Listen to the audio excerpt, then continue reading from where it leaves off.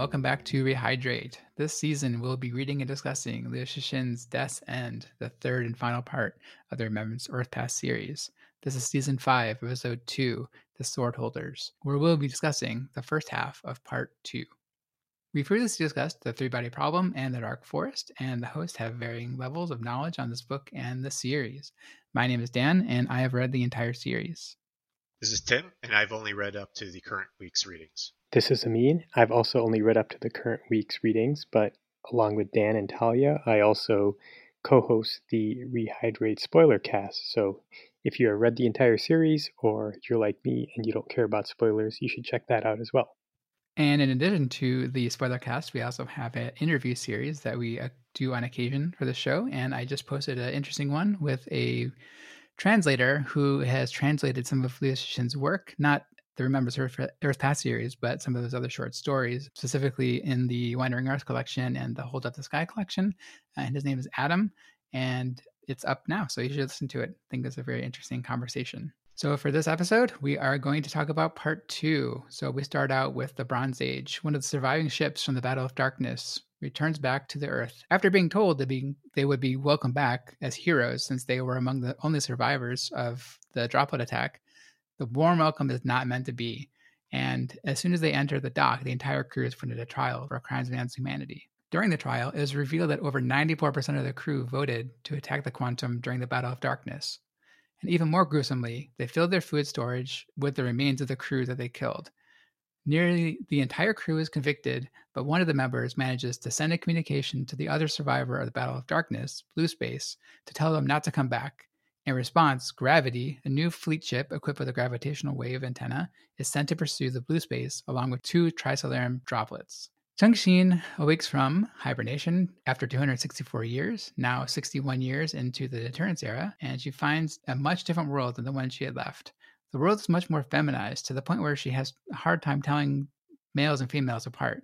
Humans and Trisolarians are working together and sharing science and culture, and the star that she was gifted by Yin Tianming turns out to have planets after all. The planets were discovered by an astronomy PhD named IAA. Chengxin comes to an arrangement with the UN to sell the planets and license the star's energy, but retains the star herself, since she doesn't want to sell which was a gift. With the large proceeds, she and AA form a new company. In the years since Luoji discovered and implemented deterrence, he now singularly holds the deterrence mechanism, now a gravitational wave broadcast system. At over 100 years old and suspected of mundicide for his spell, the public urges someone else to be elected to take over what is called Sword Holder. One person who very much wants the job is the PIA chief Thomas Wade, who also hibernated.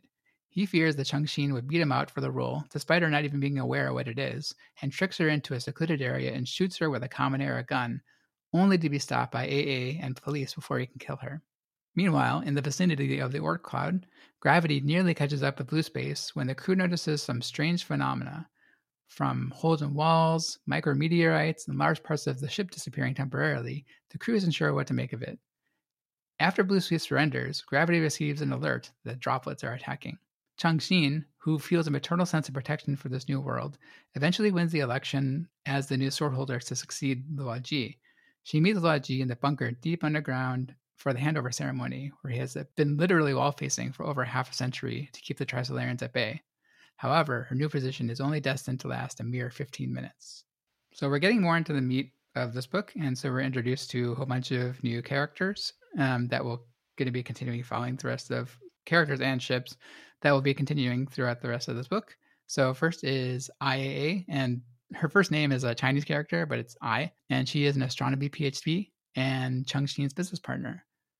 Neil Scott is the captain of the Bronze Age that was tricked into coming back. Sofan, which is a robot controlled by the Sophons that takes the appearance of a Japanese woman and serves as a Trisolarian ambassador. We have Bi Yunfeng, Cao Bing, Ivan Antonov, A.J. Hopkins are the other swordholder candidates. Dr. West, who is the psychiatrist aboard Gravity. Guan Yifan, who is a civilian scholar aboard Gravity. And finally, the ships that we are following in this chapter. We have the Bronze Age, the ship that escaped the droplet attack and killed the crew of the Quantum during the Battle of Darkness. Blue Space, the ship that pursued Zhang Beihai and Natural Selection and now is beyond the Oort cloud.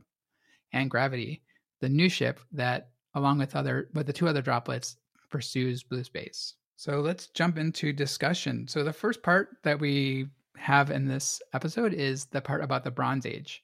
So I know, Tim, like last time we talked, you had said that like, oh, I think we're going to the Bronze Age, but hopefully you remembered that is the other ship that was a part of it. They had weird names, but and I know our other co-host Talia really likes this chapter, and it gives a lot of color and has interesting narration technique of like sort of like a court transcript, which is much different from the rest of the series, but it gives kind of color around what the humanity's reaction would be to something like this, to Battle of Darkness. Like I wasn't sure before if like they would be okay with it or understand, at least understand what happened, but they are not okay with it. They, much like a lot of different things, they put them on trial for crimes against humanity. So anyway, give you guys a chance to talk. What would you guys think of this part about the Bronze Age?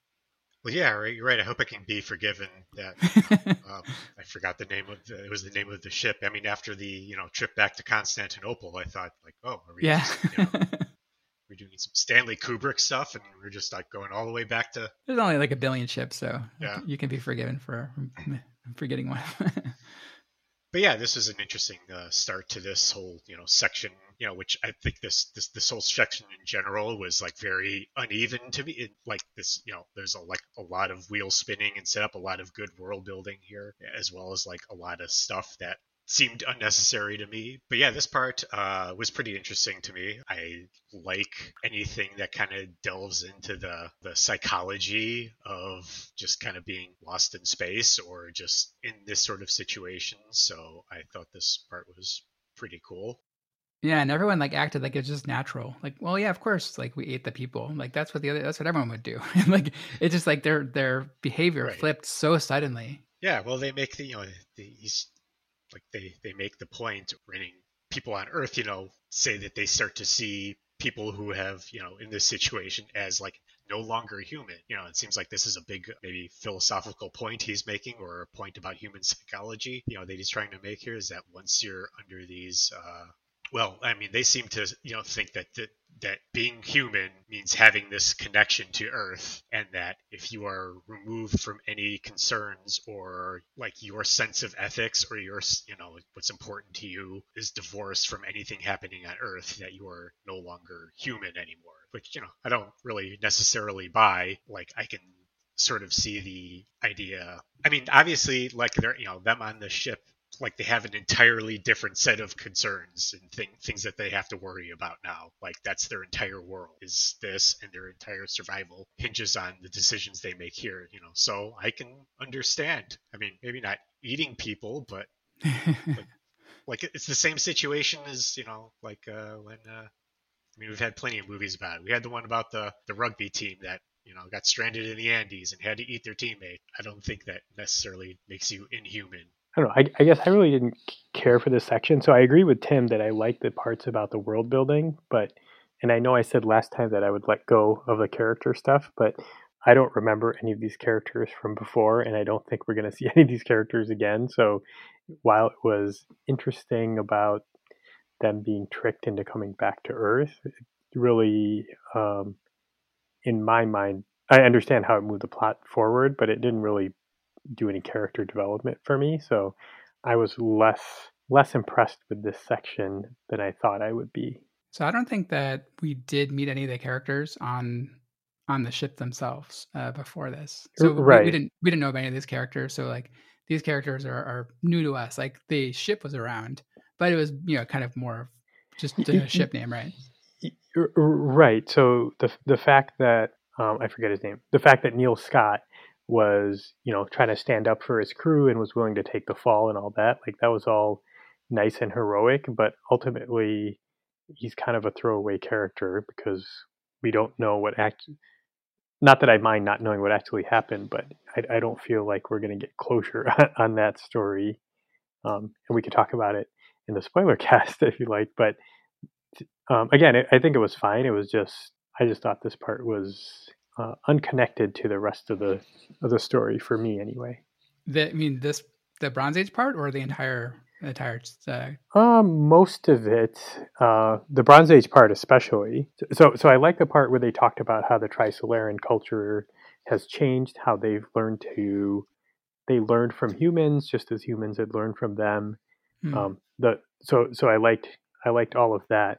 The part about Wade, the part about the other sword holders, Luoji's sitting in the room as the sword holder for 50 years or whatever, like all of that stuff was, I think, could have been cut or at least tightened a little bit. Yeah, I've come to expect the style of this series is that there's really only a couple characters that act as your sort of anchor to the story, and that he will consistently like introduce characters not for the sake of your investment in their character themselves, but just to make a point, present this scenario which he has ideas about, and they're just sort of vehicles for these ideas. Like he really bites off, we've talked about this before, he likes to bite off a lot of different concepts and give his take on both scientific concepts and space psychology concepts and the logistics of space travel and all that. And it feels like like the author really wants to make a point about a broad number of topics, and doesn't hesitate to create chapters like this to sort of dine on space psychology of being lost in this confined space. I've kind of come to accept that he will just kind of create these characters just for the sake of making these points. I think he also dives a lot into like Earth psychology and like just humanity psychology in general, and just kind of like groupthink. You see that a couple times in this chapter too, of like how humanity is super fickle. Like I like the part where after they realized about the dark force principle, that humanity like freaks out and like shuts down all communication and like declares like any radio broadcast a crime against humanity. Sure. It just seems like something Earth would do, like kind of like a super overreaction. And then after a while, people are just like, it's all right. I'm pretty surprised at just how dedicated to the rule of law though everybody is. Now it just seems like a lot of effort to go and just bring these like trick these ships, these couple ships that got away, and bring them back to get to put them on trial. Same thing with Luoji. It's like, okay, you're 100 years old and you've sat there, now we're still going to put you on trial for, well, my favorite new word here. Yeah. Mundicide. I don't know if he made that up, but like it's awesome. I mean, I looked it up. It's a word. I don't know if he invented it, but yeah, it sounds like a sci-fi It's on Wikipedia word. now. Yeah. So I think, to me, like the reason that humanity, it is a big elaborate plan to kind of bring them back and trick them and like have all like the revelers in there and be like, oh, you guys are great. And then like everyone just like immediately shuts down. It's artificial scenario. But I think the reason behind it all is because they don't want what they feel as like non-humans at this point representing humanity in space, right? So like they're trying to get them back. So like that version of humanity, if we have to invoke deterrence and the Earth gets destroyed, then that will be the only part of humanity left, and they're not even considered humans anymore. So I think that's why they went to such lengths to trick them and bring them back, because like they weren't coming back anyway. I'm not sure why. Another part was like they were unconvinced that they're going to go back until the Sophons came and like and unfolded in front of them, and then they're like, okay, the Sophons like helped us communicate, so we'll go back. Like obviously, why couldn't the Sophons just trick them, right? I guess at that point they didn't know the Sophon or the Trisolarians had the ability to lie now, but yeah, it is a kind of convoluted plan.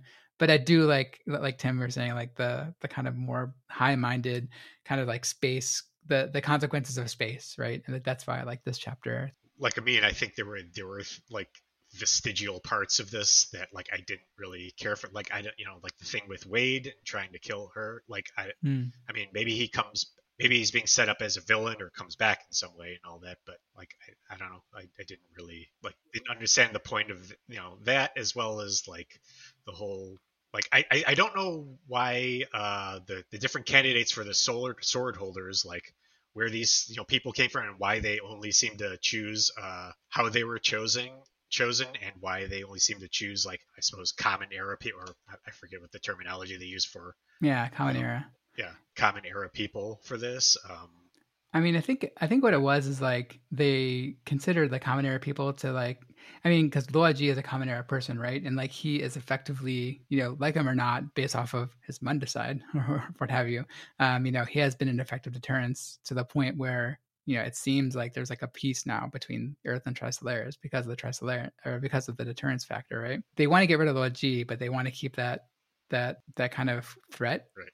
But or some people do, right? But that's why Chengxin is eventually elected, because they think they don't really need it anymore. So they want a more maternal kind of person who's not going to be like as harsh as the Lord G, and definitely not as harsh as someone like Wade, or and the other people are sort of like in the same spectrum as Wade, it seems. Right, but they don't seem to think that anybody from their era has the right stuff to.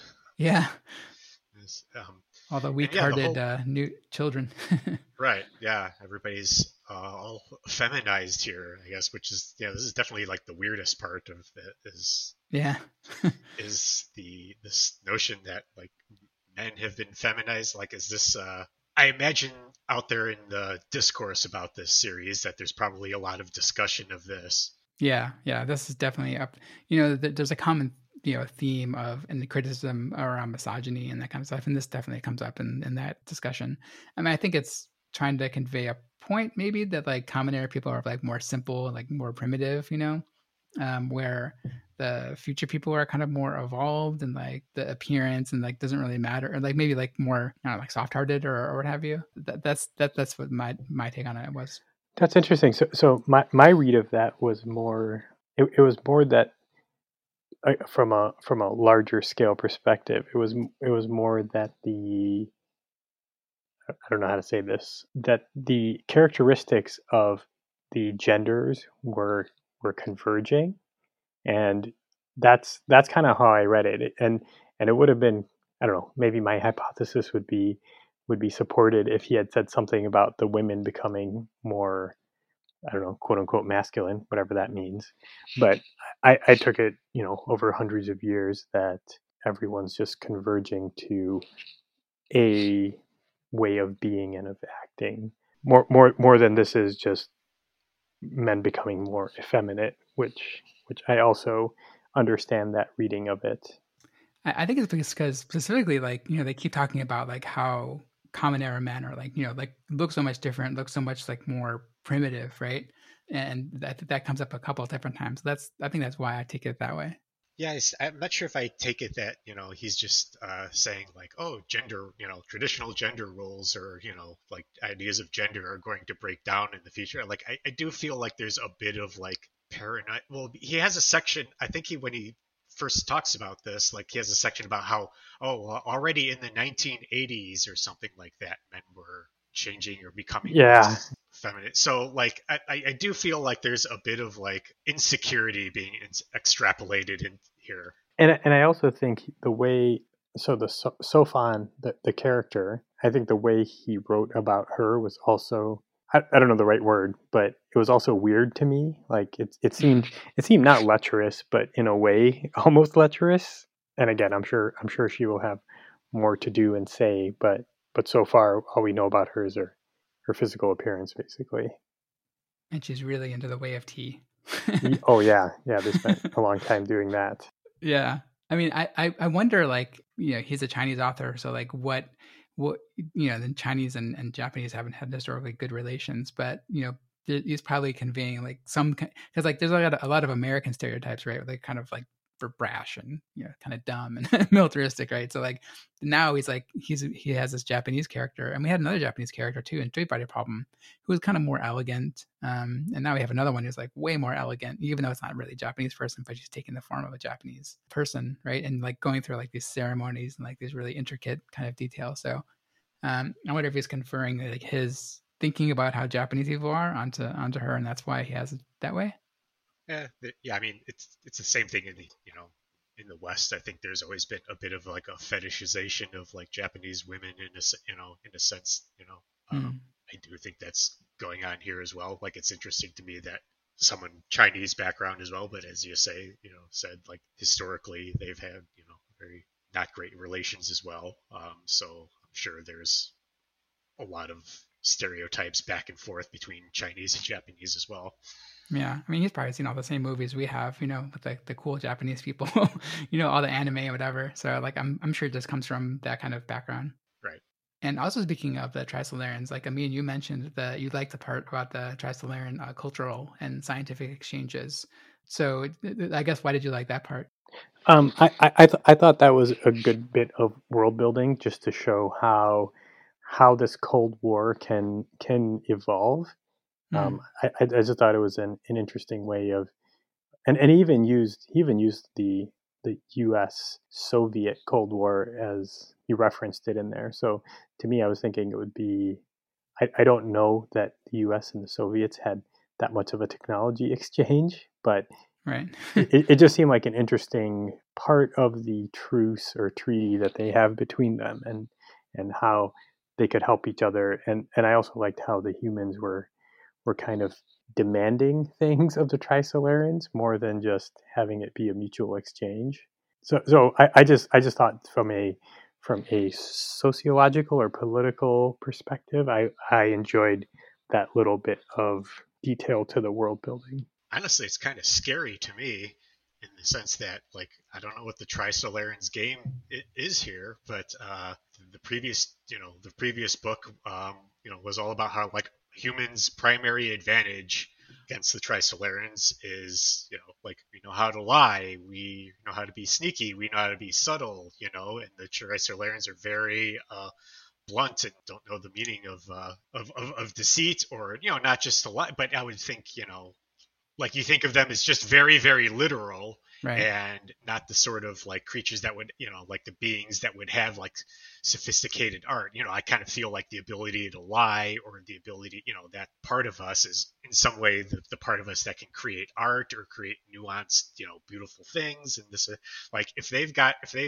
only learned how to lie, but like they can like create art and cultural, stuff that's as sophisticated as ours, and isn't like ham-fisted or blunt or childlike or anything like that. I feel like they just completely leapfrogged anything Yeah. we might have over them. So like them doing this like kind of nice like cultural exchange, like softening us up, might be just like they've might be the biggest lie of all, from setting us up to.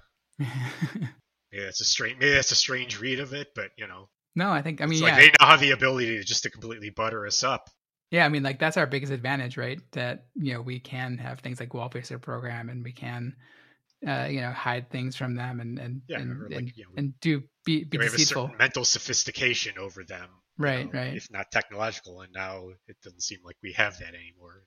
right, right. They're not only as devious, but as artistic as we are. Yeah, yeah. They seem even better at it than we are. I'm yeah, like I really kind of hope we kind of learn the explanation as to how they could like create or make movies featuring realistic humans. Like, is this just all CG based on what they know, Yeah. really sophisticated CG about what they've been able to glean from humans, or what? If I remember right, hopefully this is the right chapter. But I think they even mentioned like human like yeah, humanity is sort of having an influence on their culture too, and kind of changing their culture as well. Um, and Maybe, like, but again, maybe yeah, that's just the biggest lie of all. could be, yeah, who knows? But yeah, it seems like they like humanity so much that like they started emulating this style of art, and like maybe because their technology is so advanced, they're able to do really really fancy CG, and like like they're able to make a basically an AI robot who lives on Earth, right? I guess I just don't trust him to not go to a dark place. Yeah. But yeah, it also seems they're sharing a lot of technology with us, and I mean, really, like ultimately, it seems like deterrence has been working for the past 60 years, right? Like they know that they need us to not enact deterrence, and so they're sharing. They unblock the SOFA lock, so scientific progress can continue again. They give us the means for like gravitational wave antennas. They give us, all this like stuff, just to make sure that we have this cooperation. And it seems like humanity is kind of being rolled into another sense of security because of it, right? So like that's why when they need to elect a new sword holder, they go after someone like Chung Xing and say like, oh, we're cool with the Trisolarans now. We're all friends. So it's based off the end of this chapter. We don't know because the droplet attack, or they said that the droplet is attacking the Gravity and Blue Space, right? Why is it attacking right now? I don't know. Like maybe that's a misunderstanding, or who knows? I guess we'll find out. Well, they also closed this by saying that her, I don't know, tenure Right. as the sword holder lasted all of 15 minutes. So clearly Cheng Xin is, something's going to happen. Yeah. I mean, that it definitely seems that way. So you picked a good you picked a good stopping point, by the way. Yeah, it was a good good cliffhanger there. But yeah, I would hope so, because another 50 years of her staring at a wall would be pretty boring. So. Right. Yeah, speaking of that, so Amin, like we had talked about before, like Luo Ji was the character that you would prefer to be if you were to choose a character, and like Talia and I kind of like, I don't know, this, and that's why. Like sitting in front of a wall for 50 years cross-legged and losing your ability to talk doesn't seem like a great life. No, that does not. It seems like a pretty high price to pay for a few years in an isolated cabin, so I might change my answer.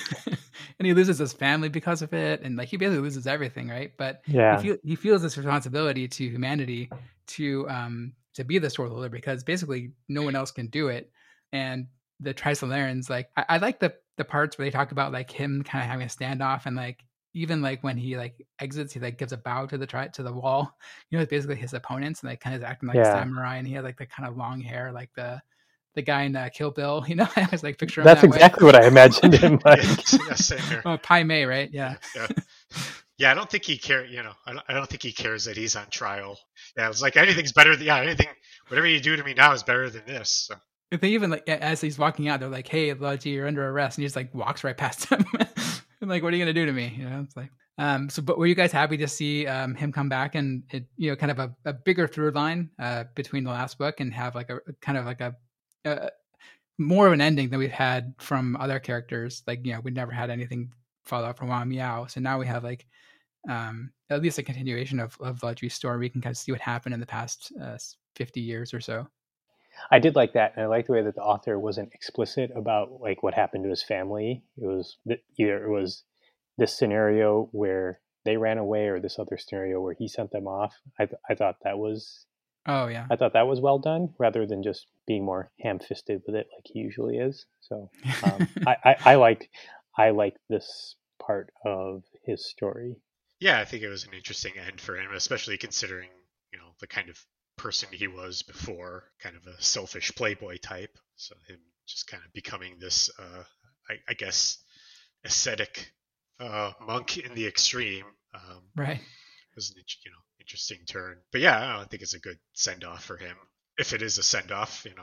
Yeah, I think he even mentions like he had like a hedonistic life or whatever before, and like now he's like totally dedicated to preserving the peace, even though humanity doesn't even like him, doesn't even give him credit to do for doing it, right? Like they want to put him on trial, but he doesn't care. He just knows that like his job now is to protect humanity against Trisolaris and keep the peace. Well, the next thing I want to talk about is when we get back onto the blue space and then gravity, and so the events that out past the what they call the Oort cloud, which is the space outside of the solar system. So we start seeing some pretty strange events. We see holes in walls. We see a micrometeorite with no holes in the hole, but like puncturing the food tube or something. And then another guy observes like half of the ship missing. But then it just goes away. So any ideas what's happening there? No, but I'm always into space horror.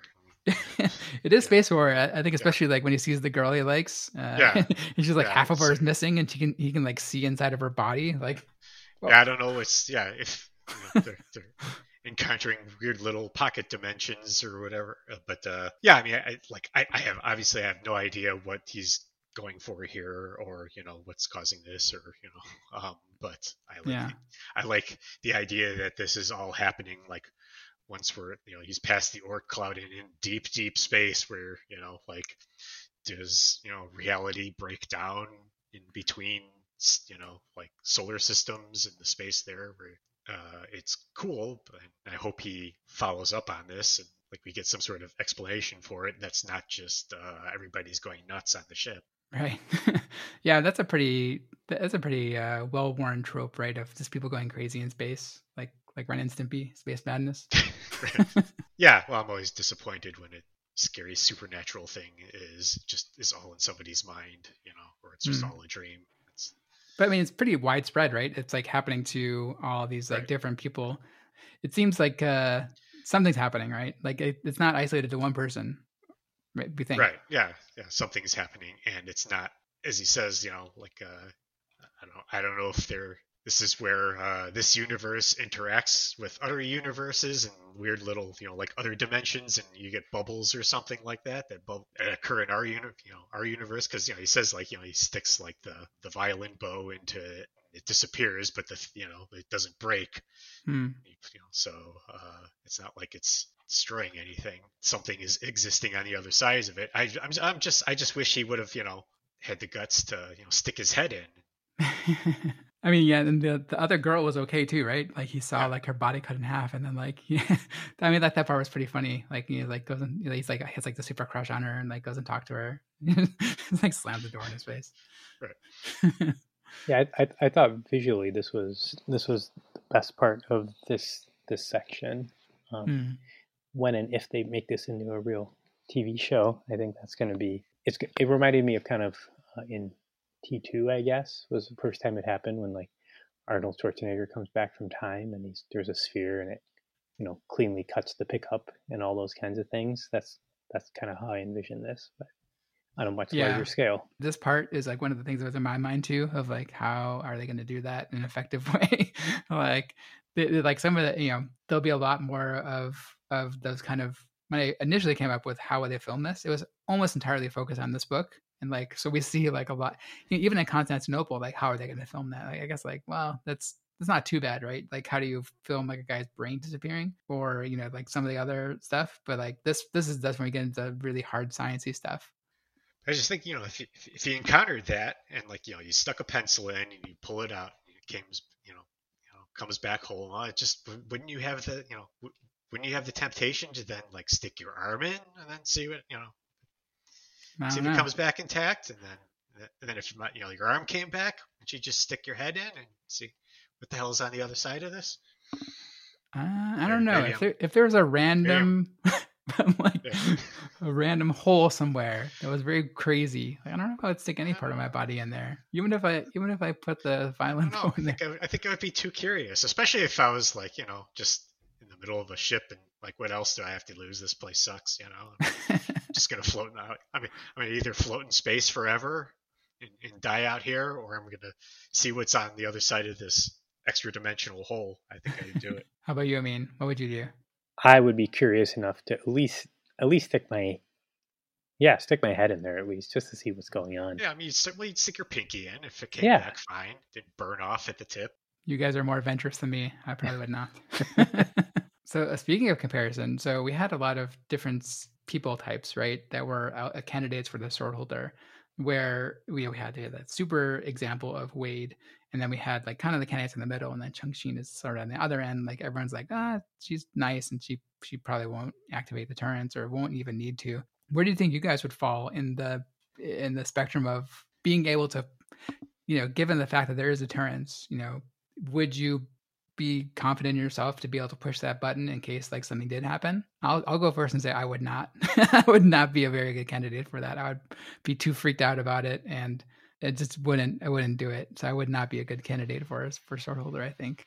Yeah, I mean, I like the little point about how it actually took like a sequence of Oh yeah, like it's like 4 button buttons or something. presses or whatever like that. Yeah. So you'd have to put some thought into it before you did, because like if it was just a single like hit this button, blah blah blah, I could see myself panicking enough and all that, like if it was just that simple act, if like it was just something you could do reflexively, maybe doing it, it's like, well, this is, I have no connection, like especially if I'm in the middle of a bunker 50 miles down to the Earth's crust and I have no connection to anything else other than my entire life is me and this button. I just hit it just to do something different. But if you had to like put some thought into it and take a second to realize the consequences of what you're doing. Yeah, I feel like I mean, I would be second guessing myself too much in order to be an effective sword holder. Like I would hesitate and not want to accidentally do it or like want more information or think about it more or whatever, and just like I would never actually activate it. So I'm pretty sure I'd be terrible I sword mean, if they're holder. putting you in that situation, or at least in that environment where you're just isolated from it, you get the signal and then you just have to hit the button and do the thing, then, Yeah. nobody's entrusting you to care about the context. Yeah, that would be my thing as well. I would always be seeking more information. So unless it was very clear that I'm supposed to push the button, I think I'd hold off until I was absolutely certain, because that seems like a pretty big mistake to make. Yeah. I mean, at least Tri-Solaris is going to get destroyed because of it, right? And Yeah. maybe Earth, if they can figure out like where it came from, and they probably can, based off if it's just gravitational wave antennas, like those originate from somewhere, right? So probably they would know both, both systems, and just destroy all. If the dark forest principle is real, like they'd probably just destroy both systems. So I couldn't deal with that kind of responsibility. I mean, even like you think about like the people who worked in like the bunkers, like the missile silos, right? Like they would just get codes from the president or whoever, right? And just like act on them. So like they're not even making decisions. They're just there to like validate that the decision came in, right? So this is like sort of a combination. Like this is like as if a president had the button in his hand to destroy a the Soviet Union or whatever have from back in the day. So it's too much responsibility for me. Too much consequential. I can only be responsible for inconsequential things like websites and whatever. Plus, then you'd be accused of mundicide if you screwed up. That is true. Well, people would be dead anyway, so the Earth would probably be destroyed. So they'd be having the orgies and stuff. So. Well, they'd be too busy to prosecute you. Right. Although you're still banking on this whole dark forest thing being correct. Like it'd take a while. It'd take a long time, I think, for you to find. You actually find out. You send out this. You broadcast your location and all that, and then you probably still have a lot of like generations to go before you get any sort of response. Or is that true though? Like he sent the spell out, like the star that he sent the spell out on was 50 light years away, right? And then he found out like only like 100 years later, because it takes 50 years or was it 50 years? Or it seemed pretty quick for someone to pick up that the spell and destroy that planet, and then we were able to get that information back. So I don't know that it would take generations. I mean, I get the sense that like people are out there, like not that far away, or maybe have more advanced monitoring techniques or something, at least from the spell, right? But I mean, why would they even just want to destroy you other than like destroy your planet? I mean, maybe there would just be more another type of like the Tri-Solarans, just another alien coming to take you over because hey, life supporting planet there. I just feel like even if he did hit the button and then went out, it would take some time, and there would be Earth would go through another era of some people doubting that it's ever going to happen. Some people, factions forming that something's absolutely going to come and destroy us, and then another faction saying, well, what if they're coming and they'll be maybe they're friendlier than the Tri-Solarans. Another faction will believe that it's just going to be a giant laser beam Death Star that comes to destroy us. But yeah, I don't. Yeah, like I don't think that like you're sort of putting a lot of faith in the idea of like immediate and assured destruction. Yeah. This whole theory being correct. So that would affect my willingness to hit or not hit the button in some way as well. I think Luigi specifically, though, he obviously believes in the Dark Forest principle, so right. He would have that weight of that decision of like thinking like if I do press this deterrence, like I am gonna, I am gonna incur at least Tri-Solaris getting destroyed, if not the Earth too, if they figure out where the transmission is coming from. And that's the only evidence we really have, right? Is like he sent the spell, the planet got destroyed almost immediately after that message got out there. Right. But yeah, who knows? Like maybe the Dark Forest principle is, maybe we got lucky that way, or quote unquote lucky. Like it was a coincidence. Who knows, right? Yeah, it seems kind of dumb to me to just blow up a life supporting planet just for sake. But yeah, but maybe they don't need it. But maybe there's more life supporting planet that it's not as valuable as I think. Me being an Earthling, and this is the Yeah, I mean, already like Changqing star has 3 planets that are, I think one of them Yeah. is habitable, right? So, and that was only found out because they have the more advanced monitoring, the telescope that the AA made. She's able to find that using new techniques. So, and that planet's not that far either, right? So maybe there's a lot more planets than we've been, because right now, like we're only able to determine planets based off of like wobble, right? In light waves.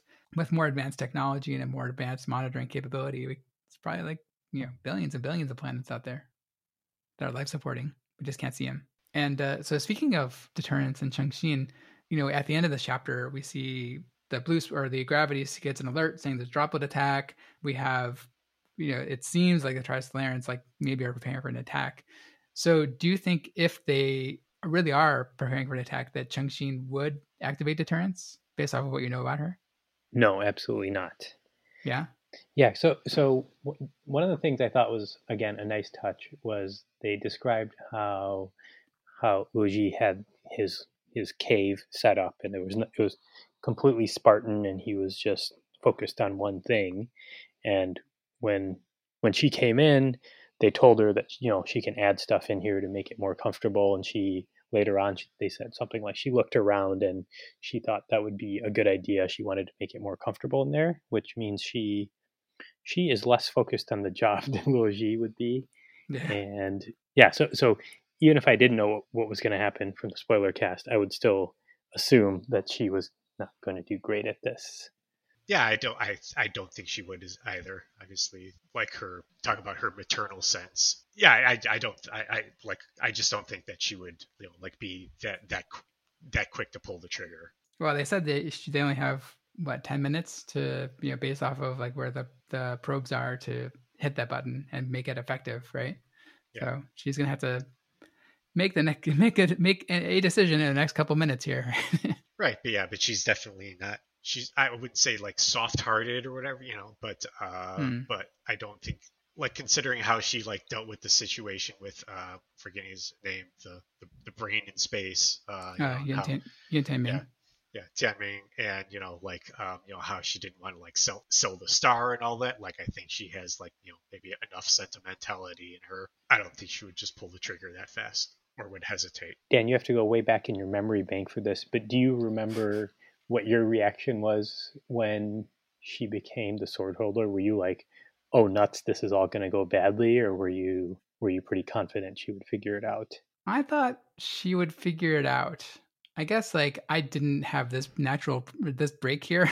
Yeah. I continued throughout the book, and like we find out what happens. Like it's not a spoil. On next episode, we'll find out what happens.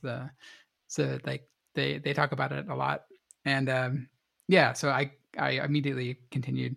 So I didn't have that much chance to think about it. I think, but got it.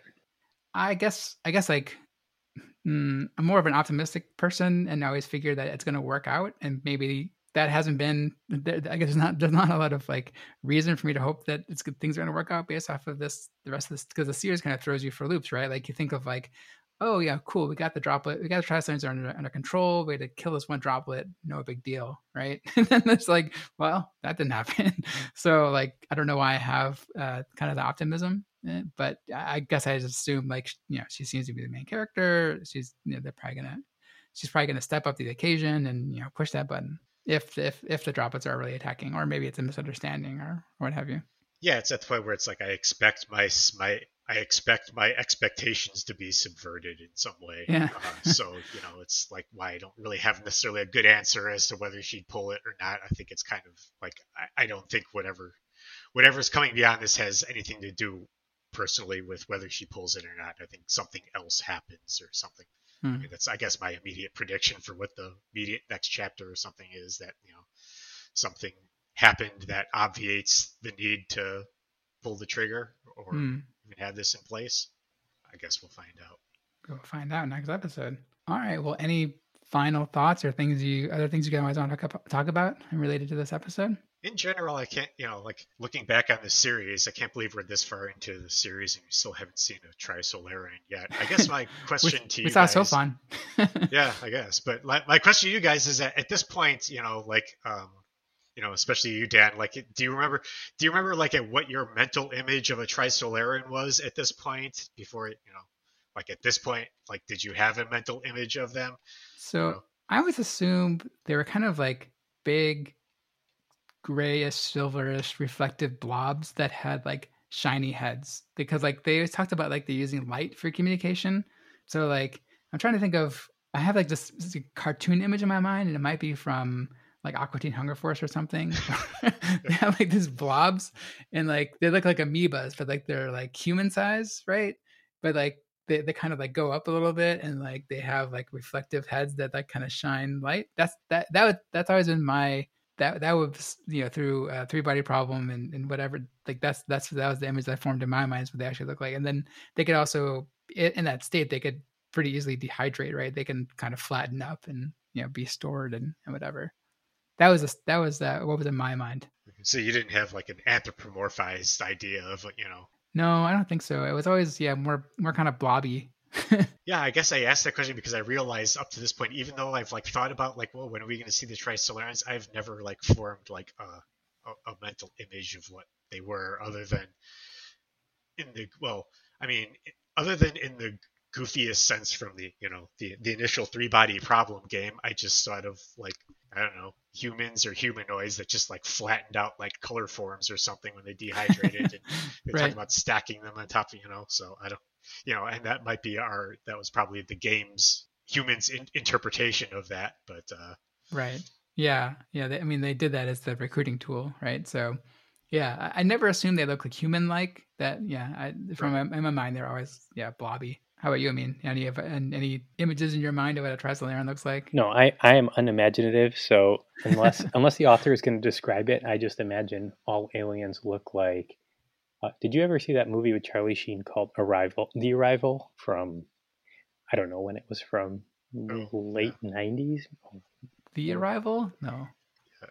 It was a great movie. So I'm 1996, but basically that's what I imagine all aliens looking like. Was it better than Arrival? It was not better than Arrival, but it was actually really good. I know it sounds funny with Charlie Sheen in the lead, but he did a good job, and the movie was well written and all that stuff. So, but yeah, blobs are blob could be real. I mean, there's kind of three go-tos, that I think, like as far as aliens, there's just like the alien from Alien, from Alien. There's like some completely weird, just kind of blobby, amoeba, or something that looks like some form of microcelled organism on Earth, just much larger. Yeah. And then there's just like something with a lot of tentacles. Like I don't know why. Just assume it has a lot of tentacles. Yeah. Oh, I would add like I don't know who made this popular, but I'm gonna call it like the Area 51 alien as well, with like trapezoidal head and the big eyes. Well, yeah, that's the classic gray. Yeah, the gray one alien. But that's so I mean that's like National Enquirer, I think, made that one popular. That's maybe. There's also the insect kind of looking aliens too, right? Like where aliens like look like giant, like that. We got that in the last book, the Long Angry Waves, the last book we talked about, right? Where they had like the bugs. Kind of put those somewhere between like the alien, and the tentacled whatever. But and space bugs are always a go-to. And I wish there were more aliens like Marvin the Martian as well, because he's great. You got it. That's what the Trisolarans is exactly like. Spoiler. No, I'm sorry. They actually look like Alf. That's the secret. I mean, they got to build things. They got to have opposable thumbs or something that can manipulate small objects. Yeah, they can build droplet. They can harvest strong interaction material to build droplets and sophons and bunch of other ships that they send out. So Dan, you can spoil this for us. So the next episode is called Australia. Is that another ship, or is that actually the continent on Earth? I don't think I want to spoil it for you. Oh, all right. You'll have to. You have to find out. Yeah. It'll be it's it'll not. be a It's not mystery. what. It's not either of those things. Oh, interesting. I don't want to spoil it for you. Like Okay. I mean, you'll know about it soon enough. Without, our listeners might not have a tolerance for spoilers in the same way I would. So I will let people read it because yeah. I mean, the book only gets better from here. I talk it up all the time. I do kind of get how this section is a little bit uneven because it's a lot of like world building and kind of like a bunch of different concepts coming together. But I think it's going to start to really gel coming forward here, and then introduce a lot more cool stuff. So yeah, it definitely felt like a setup section. Yeah, I mean, they have to like talk about like what Swordholder is, like what the consequences of deterrence have been for the past half century or so. So there's a lot of like stuff that in the people's like mental state around deterrence and around the people in space, right? So there's a lot of like just kind of getting people's and jumping into the future, right? Like we went like way above where the G went, right? Like we went 264 years into the future. So we have another huge jump in that. All right. Well, I hope you guys are looking forward to learning more about what the meaning of Australia is for the next episode. So thank you very much for listening. And check out rehydrate.space for release episodes, reading lists, pronunciation guides, and all the other stuff that we put on there. Leave comments by emailing us at rehydrate@fastmail.com or on Twitter at rehydratepod. And please join us next time for Season 5, Episode 3, Australia, covering the second half of Part 2 of Death's End by Lisa Shin. Thanks for listening.